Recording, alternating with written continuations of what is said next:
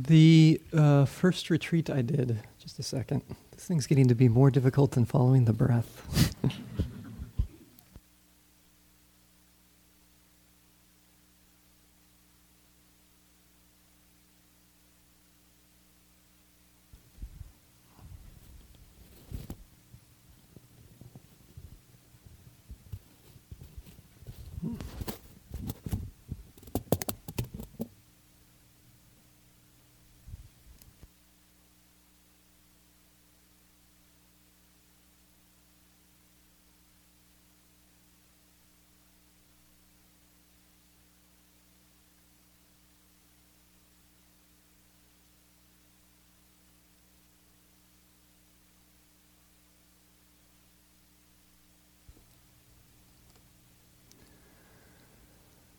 This is the perfect setup for my talk tonight, since my talk tonight is about difficulty.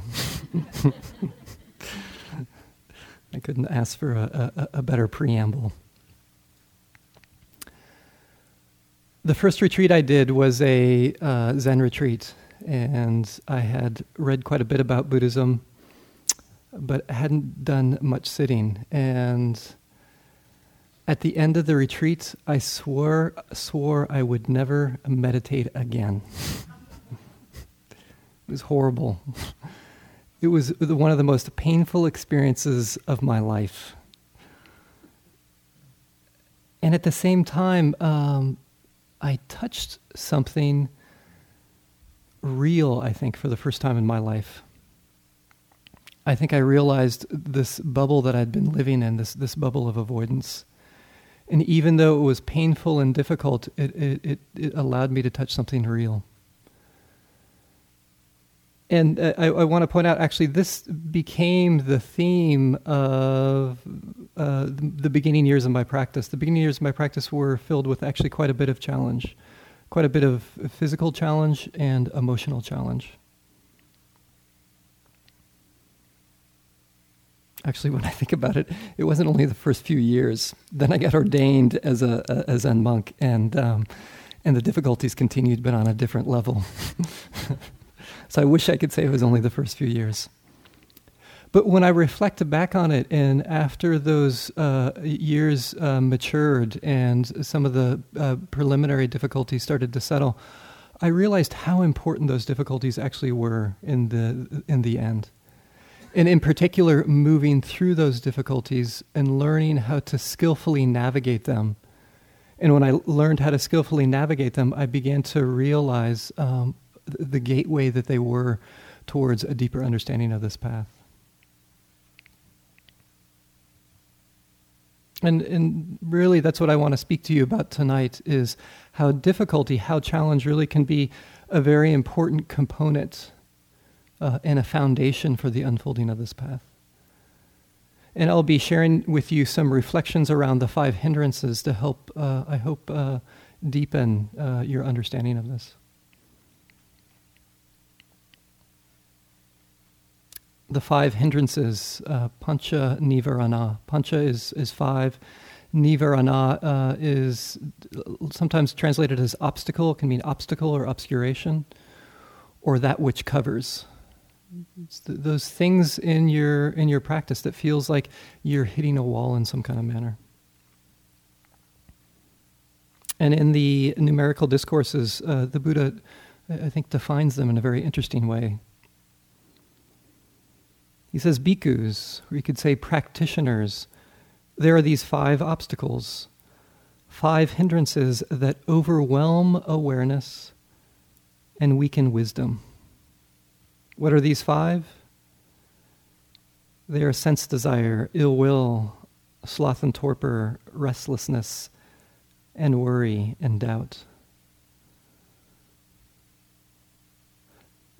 I find this a very helpful definition of what the hindrances do.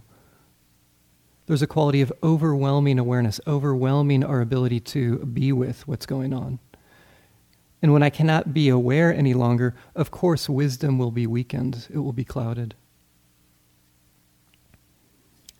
And I'm sure you've noticed these. right? The first one, the craving, maybe something like you noticed those planning thoughts arise, planning the future of your life after retreat already, and we're only in the first week. Or maybe it was the chocolate cake a few nights ago that seems to keep on lingering. Or the ill will, the aversion towards the person that's walking too slow, or the person that's walking too fast, or the person who's too loud, or the person who's too quiet, or that sight, or that sound, that pushing away. Or the sleepiness and the bobbing in your sitting meditation. Or the restlessness towards the end of the sit when you're just hoping the bell's going to ring.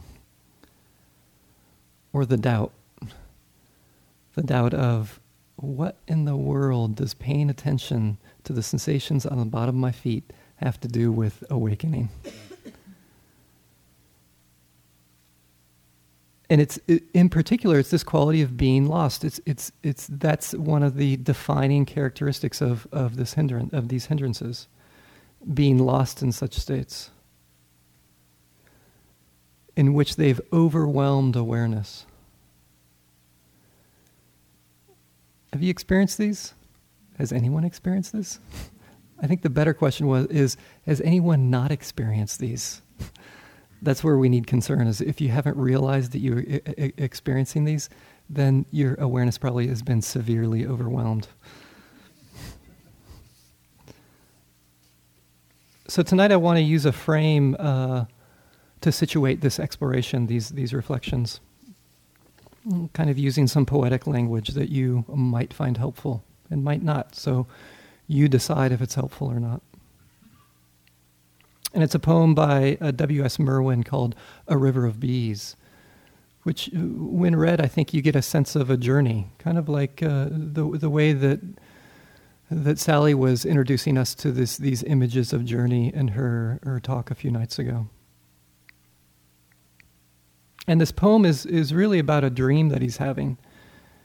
And in this dream, you get this feeling that he's searching how to navigate this activity that all of us are involved in, this activity of living and dying. And in the dream, he's going from room to room, looking for the answer, searching for the answer. And then at the end of the poem, he comes to this room. He comes to this door at this room. And these are the last lines of the poem. He says, on the door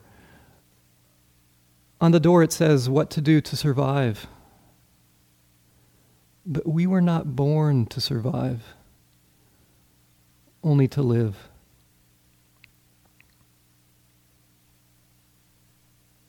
On the door it says what to do to survive, but we were not born to survive, only to live.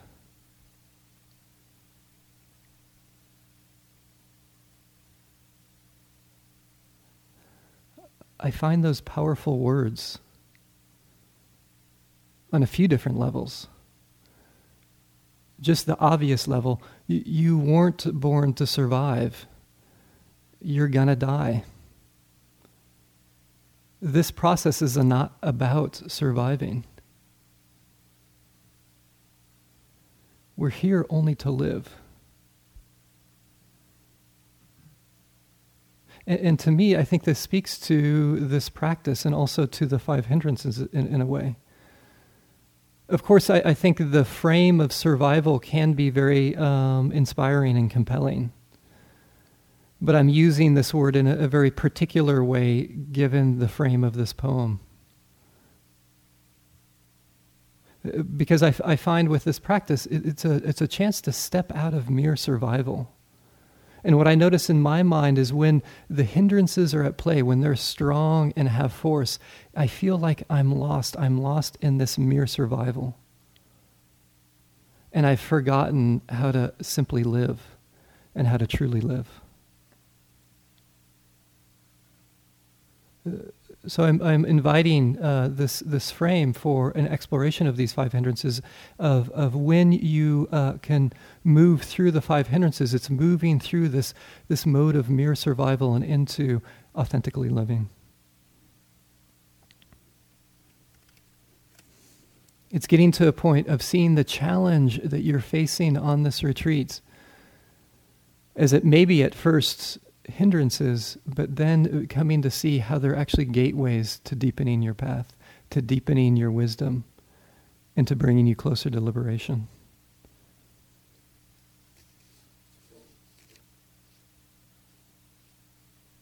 So I want to go back to this list of 5. Sometimes when I come across one of these many lists of the Buddha, what I sometimes like to reflect on is what's not on the list, because I actually find it quite interesting what's not on the list. Difficulty with a family member or a friend is not on the list. Your fellow yogi, or the food that one afternoon or morning, or the schedule, or the teachers, your back pain, the discomfort when you're sitting, it ain't on the list. And the one thing that I wanted to put on the list was the trucker that cut me off the other day. I swear that he should have been on the list. But he's not. But I want to put him there.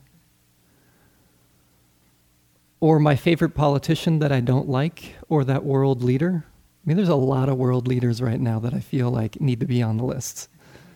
But they're not. The Buddha's pointed out is that that's not the essential problem.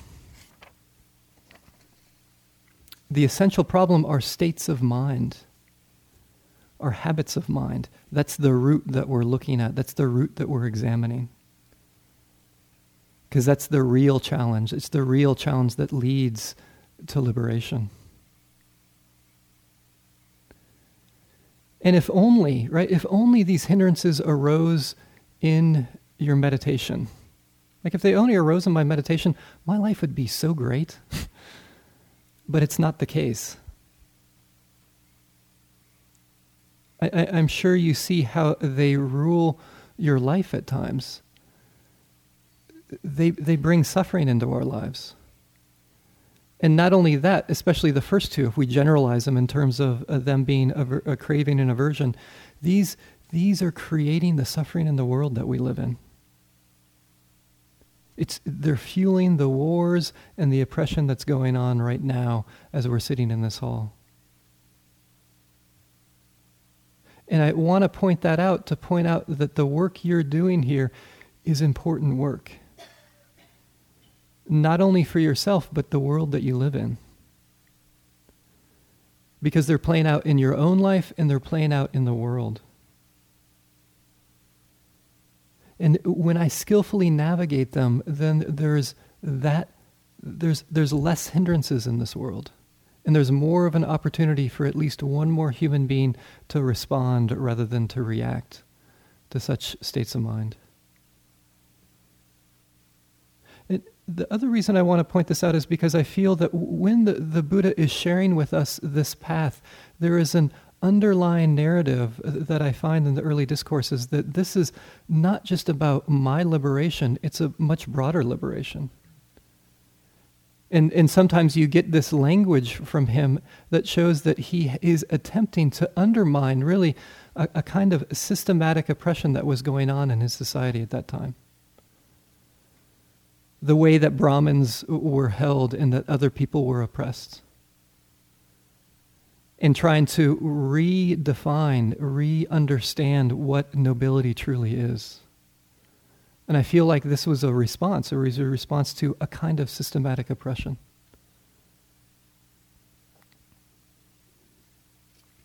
For example, you find this in the Dhammapada, such a popular part of the Pali discourses, where there's a chapter in the Dhammapada entitled Brahmins. And within that chapter, you see him redefining what a Brahmin is, trying to undermine the kind of system that was surrounding him. For example, one stanza, he says, "Not by matted hair, not by clan, not by birth does one become a Brahmin.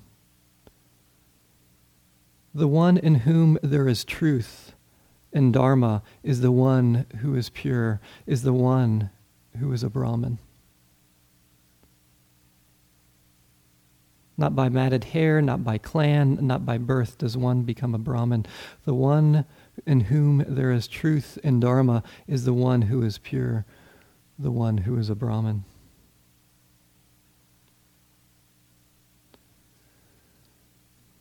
Situating nobility on spiritual maturity rather than merely on birth.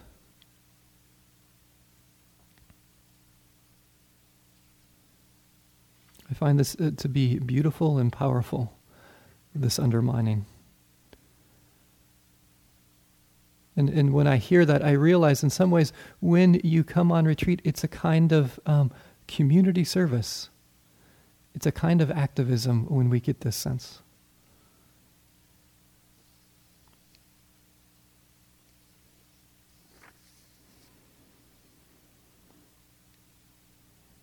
So how do you navigate these challenges that I'm sure you've already come to notice in your practice?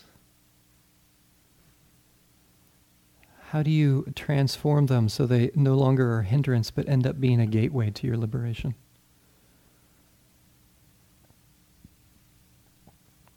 And what comes to mind is a poem by Lucille Clifton.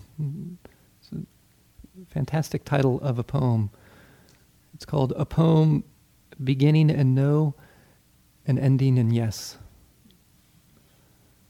And it's a poem in honor of a person by the name of Hector Peterson. Hector Peterson was the first person to have been killed in the Soweto uprising in 1976 in South Africa. 13 years old. And it really was in honor of him, and I think in general in honor of that uprising. Which that uprising in 1976 was crucial in the anti-apartheid movement. It's actually what galvanized a lot of the momentum for that movement. So important that even today it's a national holiday in South Africa on June 16th. And it's a poem that what you get to see is, yes, it's the acknowledgement of tragedy, but a way of holding tragedy that allows it to move forward and see the light that sprang forth from that challenge, from that difficulty. And also the liberation that came from that. The undermining of apartheid. How do you move through these hindrances in a way that you might begin with a no, but end with a yes? Where you move from mere survival into authentically living.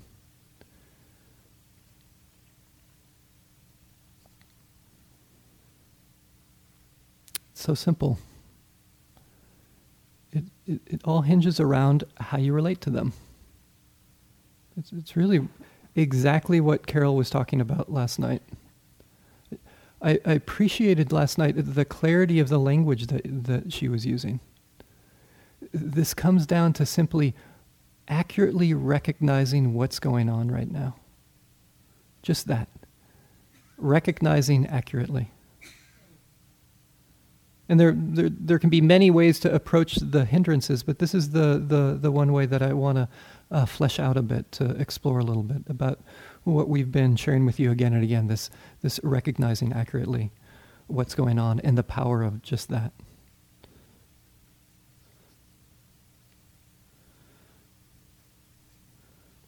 So before getting into that more deeply, I do want to go over a little bit about ways not to approach the hindrances, which I just want to mention I've had so much experience with. So hopefully it'll be helpful, my unskillfulness. So one of the ways I don't know if I was taught this is the way I understood it when I was practicing in Asia, Nepal, and Burma. I would go in and I'd report some hindrance. And this one teacher would say, dispel them at once, abandon them. So I'd go back to my meditation.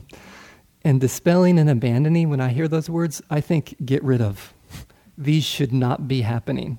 So I would do my best, if they were to come up, is just to stick as hard as I could to the breath or to sensation. which I want to say did not work, in case you haven't tried it. And then it would spiral out from there. It wasn't only that I would try to desperately hold on to the breath. Then when they started to crop up even more, then I realized that for my mind, it was an indication that there was something wrong with me, or I was doing something wrong. And so I had a whole story and belief system around what hindrances were, and now a whole ineffective system for dealing with them. I don't recommend it. And we'll come back to this word abandon, because abandoning the hindrances is an important aspect of it. But what I realized is I was misunderstanding that word, and I was misunderstanding my role in relationship to the hindrances. And this was also really important that I needed to work through, which is that because a hindrance is arising, it actually has nothing to do with me and who I am, or some judgment about me. It's just what happens when you're a human being. And what I needed to counteract that, which I'll mention again, is just this quality of self-compassion. Wow, this is difficult. And to sometimes keep it that simple. When a hindrance arises, what does that mean at times when I'm at that first stage of the no? This is difficult. Ouch. I care about myself. Rather than something's wrong with me.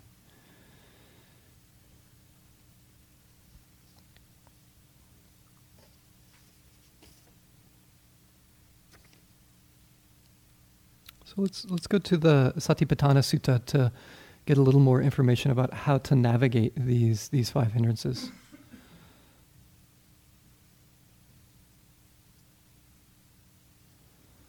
As the Buddha says in the 4th foundation of mindfulness. And how does a bhikkhu and how does a practitioner abide contemplating mind objects as mind objects in terms of the 5 hindrances? Here, there being sensual desire in them, or it could be any of the 5 hindrances. Here, there being ill will, or sloth and torpor, or doubt. A practitioner understands there is one of these hindrances in me. I actually just want to stop right here, because I think there's a lot just in this part of the Satipatthana Sutta. What is it to understand that there is a hindrance here, a hindrance that's arising? And it goes back to this exactly what Carol was talking about last night, which was the importance of actually recognizing that it's happening. Not some vague sense that there's a difficulty in your practice, but noticing that particular mind state. Oh, this is ill will. Oh, this is actually craving. Oh, wow, interesting. This is doubt. And at times it's not so easy. There's a story, I think in the Numerical Discourses about this, where the Venerable Anuruddha goes to the Venerable Sariputta to ask some advice about his practice. And the Venerable Anuruddha says something to Sariputta like, I don't get it. I have these actually really remarkable qualities that have arisen as a result of my concentration practice. I have a tremendous amount of energy that's coursing through my practice, as well as strong mindfulness. But I don't get it. My mind isn't free yet. It isn't completely free. What's up with this? And Sariputta says, well, actually what's going on is that that sense of how great your abilities are from your concentration practice, that's actually conceit. And all that energy and what you think is strong mindfulness is actually restlessness. You're not seeing it clearly. And this whole thing about you're concerned about not being completely free, we call that worry.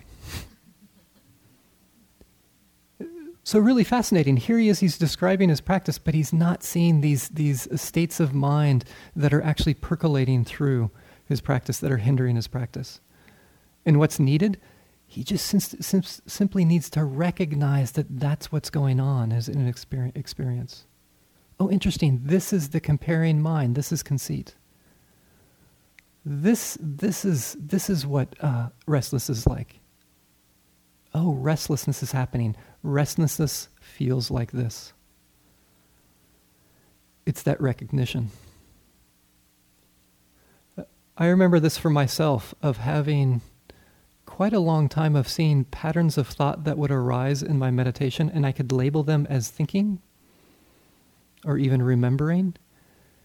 But it took me a while to get to a point of really seeing, oh, actually the theme here, this is anger. Oh, interesting. I don't have a clear contact with this emotion in my life yet. This is why I'm missing it. And that was the turning piece of just seeing, oh, this is aversion. There was the clarity. There was the accuracy in recognition. And that's what really was needed, is just that seeing.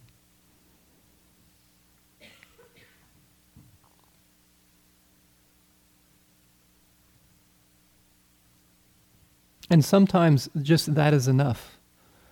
With the recognition and the seeing, the hindrances dissipate. They dissipate not in the sense that they go away, but the awareness is no longer overwhelmed. Remember, that's the way the Buddha is defining it. There's clarity there in that moment. It's no longer hindering, then there's clarity, which is leading to my liberation.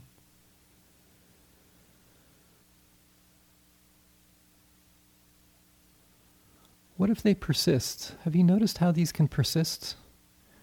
Boy, they can persist so much. There's a good chance that you might experience them on every day of your retreat here. How to navigate them, how to actually clearly see them. Just this first part of the part of the Satipatthana Sutta that I'm sharing with you. To see that, oh, this is ill will. To understand that this is craving.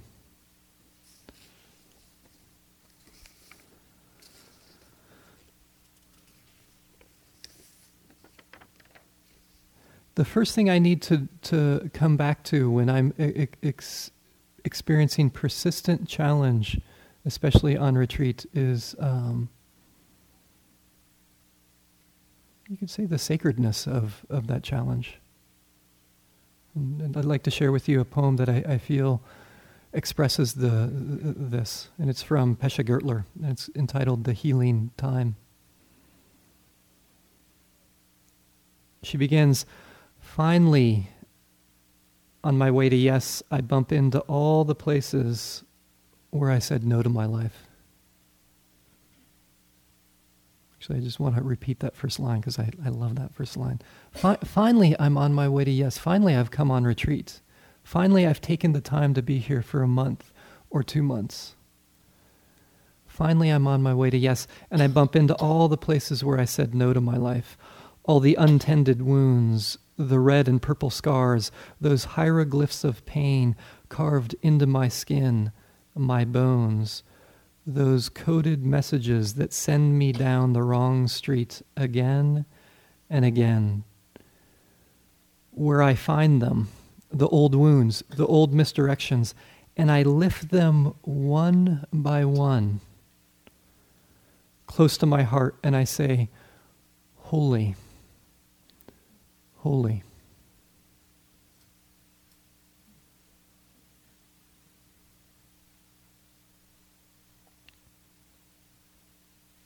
Finally, on my way to yes, I bump into all the places where I said no to my life, all the untended wounds, the red and purple scars, those hieroglyphs of pain carved into my skin, my bones, those coded messages that send me down the wrong street again and again. Where I find them, the old wounds, the old misdirections, and I lift them one by one, close to my heart, and I say, "Holy, holy."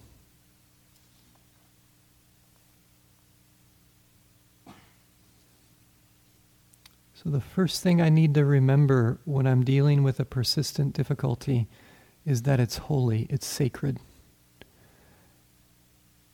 And it's the first thing I need to remember because it's the first thing I forget. These challenges, these hindrances that you are facing are actually holy because it gives the opportunity for learning a new relationship. And when there's that new relationship of recognizing accurately, it becomes the gateway to liberation. And I just want to invite you right now to reflect on this, that the difficulties in your life, when you've made it through them, gotten through them, how they've brought wisdom and transformation into your life. You might even be able to think of some event or something that you've made it through and come out the other end, and how it has deepened your understanding and your wisdom. For me, I think it's one of the places I can see this is around self-judgment. I don't think I would have really and truly understood the power of unconditionally loving myself and also unconditionally loving others without going through the difficulty of self-judgment. And not that I would wish such harsh self-judgment on someone else or myself, the kind of stuff that I've had to struggle with. But boy, what I've gotten out of it has been priceless. I wouldn't want it any other way, actually. I don't think I would have really deeply understood the pain and also the possible liberation that can come out of dealing with judging oneself. So this is the embodiment of the yes, of maybe beginning with no and ending with yes. It's the movement from mere survival into authentic living.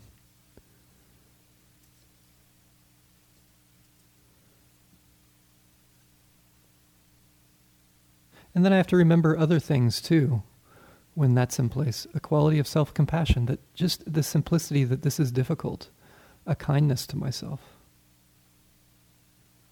And that what comes with this recognizing, understanding that, for example, anger is here or restlessness and worry is here.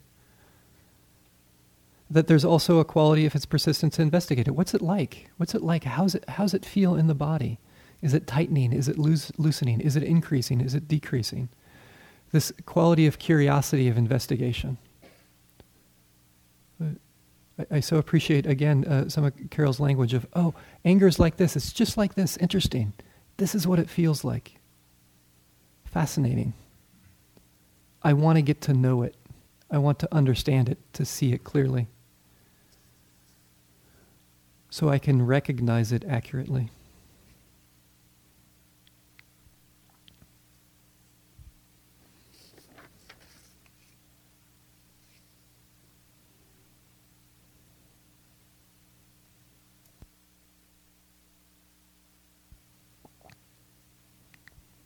So let's see if we can move on a little bit with the fourth foundation here of mindfulness, of what the Buddha's sharing with us. As I mentioned here, there being sense desire in them, a practitioner understands there is sense desire in me.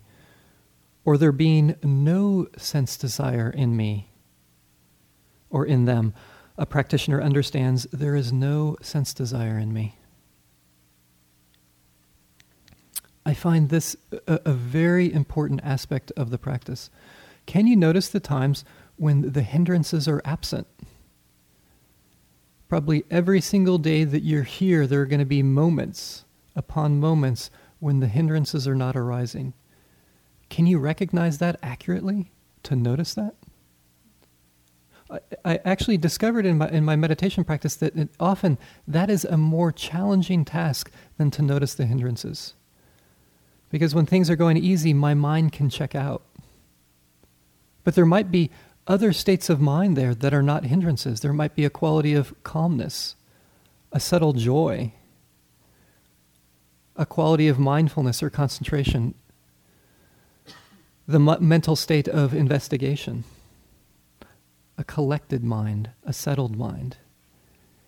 Can you notice those and savor them, abide in them? Not with grasping or hoping that they're going to stay there, but to notice them accurately, to see the wholesomeness of those. They need your kind attention for them to grow. This is an important aspect of the practice around the five hindrances.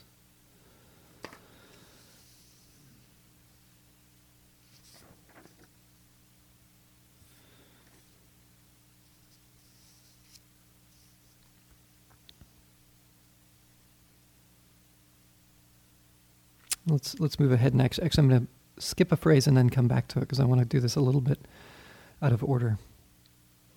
So also what's understood around the 5 hindrances as a fourth foundation of mindfulness, as the Buddha says, is a practitioner understands how there comes to be the abandoning of arisen ill will, or how there comes to be the abandoning of arisen doubt.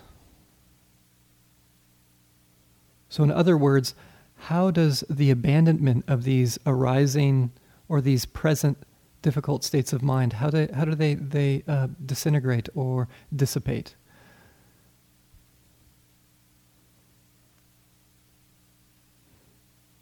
And it's simply what I've gone over. It's simply recognizing accurately. So I want to point out, it's very interesting, the language here. It's how there comes to be the abandoning. And what I realized, what I appreciate about this language is that my job is not to abandon. Who does the abandoning? Wisdom does the abandoning. Again, I feel like I'm just up here repeating Carol's talk last night. She gave us our jobs. Abandoning was not one of the jobs. You just need to recognize what's going on. And when recognizing is accurate, and that happens again and again and again, wisdom comes in and does its job, and then that hindrance gets abandoned. The whole scene gets really bad when I start to step out of my job description. You ever done that in a job? It's really bad. It's the same thing on retreat. You don't need to take on something else in your job description. You need to have the faith and trust in this path to see that all you need to do is to show up for your experience again and again and again, and abandoning will happen. So abandoning is not about pushing it away or aversion. It's not ignoring that it's there. It's also not indulging those states. Just the simple recognition. And also what's important to remember, when I'm engaged in recognizing accurately, it doesn't mean that abandoning is going to come immediately. So wisdom has its own pace, its own rhythm. And I have no idea what that is. I just have to have the faith that if I put forth this condition, it will do its work.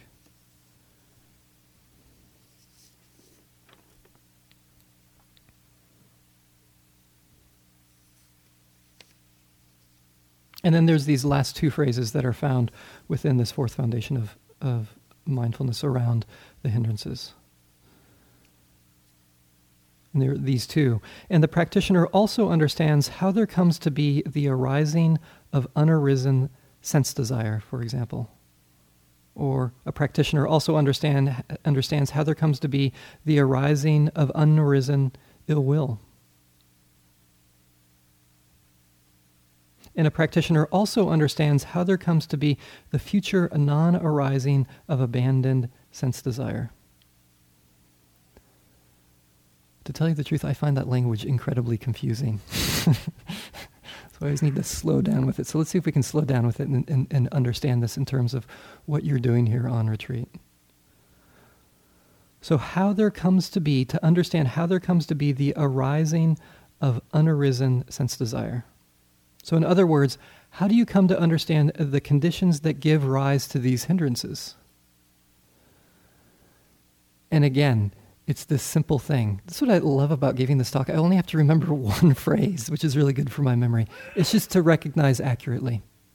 Because also what comes with this is I begin to see the dynamic of suffering.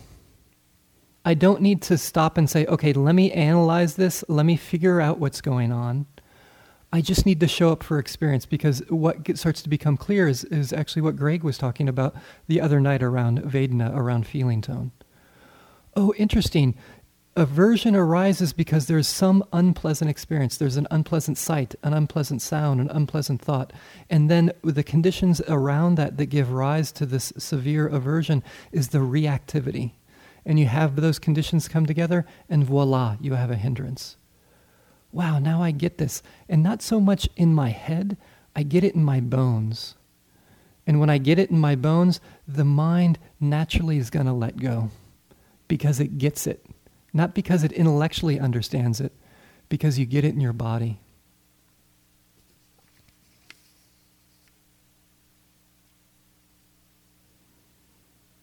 It reminds me of a story that Paul Breiter once shared. Paul Breiter used to be a monk under Ajahn Chah. And this was after Paul Breiter had disrobed, and I think he was somewhere in the States, and Ajahn Chah had come to give some talks, and I think Paul was setting up the microphone or some electrical equipment, and Ajahn Chah was sitting there as they were getting ready for this Dharma talk. And something went wrong with the wiring, and he was holding the wiring, and he got shocked, and he immediately let go. And Ajahn Chah said, just like that, that's practice. Right? You get it so immediately, what this mind state is about. You get what the wires are immediately, and you just let go. You don't have to think about it. It's just so clear. The mind and the heart become so clear about these states of mind that they don't get as entangled in them. And you might have noticed we don't get there through thinking about it. We get through accurately recognizing what's going on again and again and again.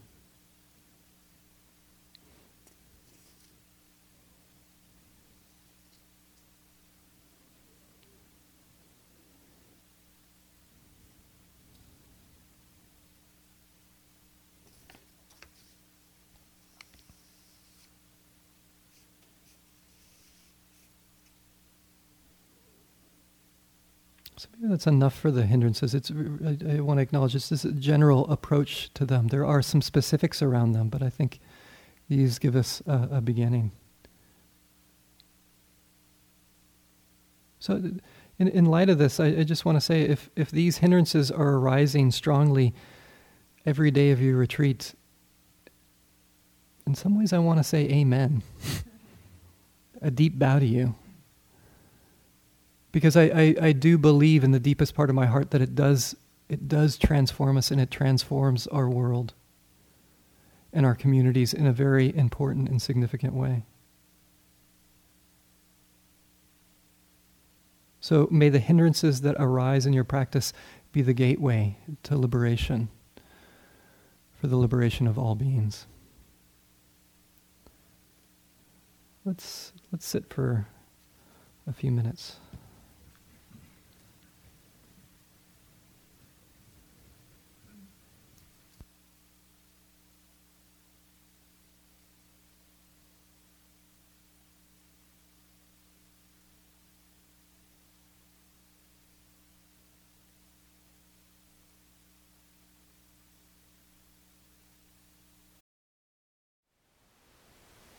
Thank you for listening.